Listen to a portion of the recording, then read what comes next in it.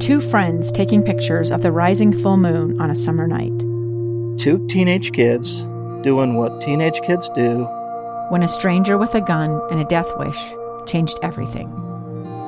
It was violent, it was senseless, and I will never understand it, I will never accept it.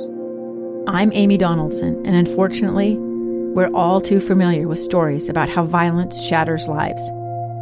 But what we rarely see is how they are rebuilt. In a new podcast, The Letter, we relive tragedy, but only so we can hear the rest of the story. The struggle to reclaim lives, the realities of grief, and the possibilities of forgiveness. I believe in miracles. Sometimes I thought, there are no miracles. Yeah, there are, and this is a big one. Follow The Letter at theletterpodcast.com or wherever you get your podcasts. KSL's top stories on the coronavirus. I'm Maria Shilaos with your daily coronavirus update. Utah's COVID numbers today reached nearly 850 new cases. That is the biggest daily number in weeks. The Department of Health says the rolling 7-day average for positive tests is 649 per day. 350 people are currently in the hospital. 6 more people have died. Sources are telling ABC News that President Biden will likely announce he will require federal workers to get the COVID vaccine or face strict pandemic mask requirements.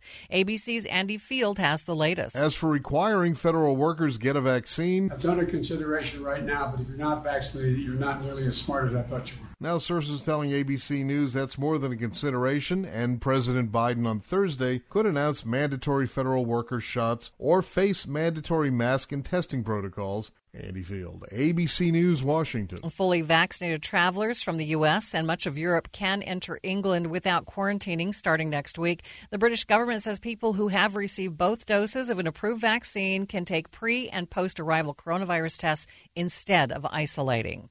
Pfizer says it has data showing a third dose of its COVID vaccine strongly boosts protection against the Delta variant. The company's report says antibody levels against the variant were 5 times greater following the third booster shot. So far, the CDC has not recommended booster shots.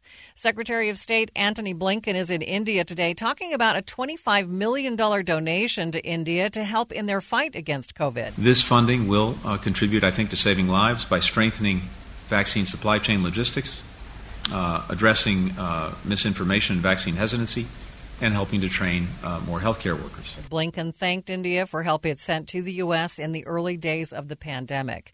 With your daily coronavirus update, I'm Maria Shilaos, KSL News Radio.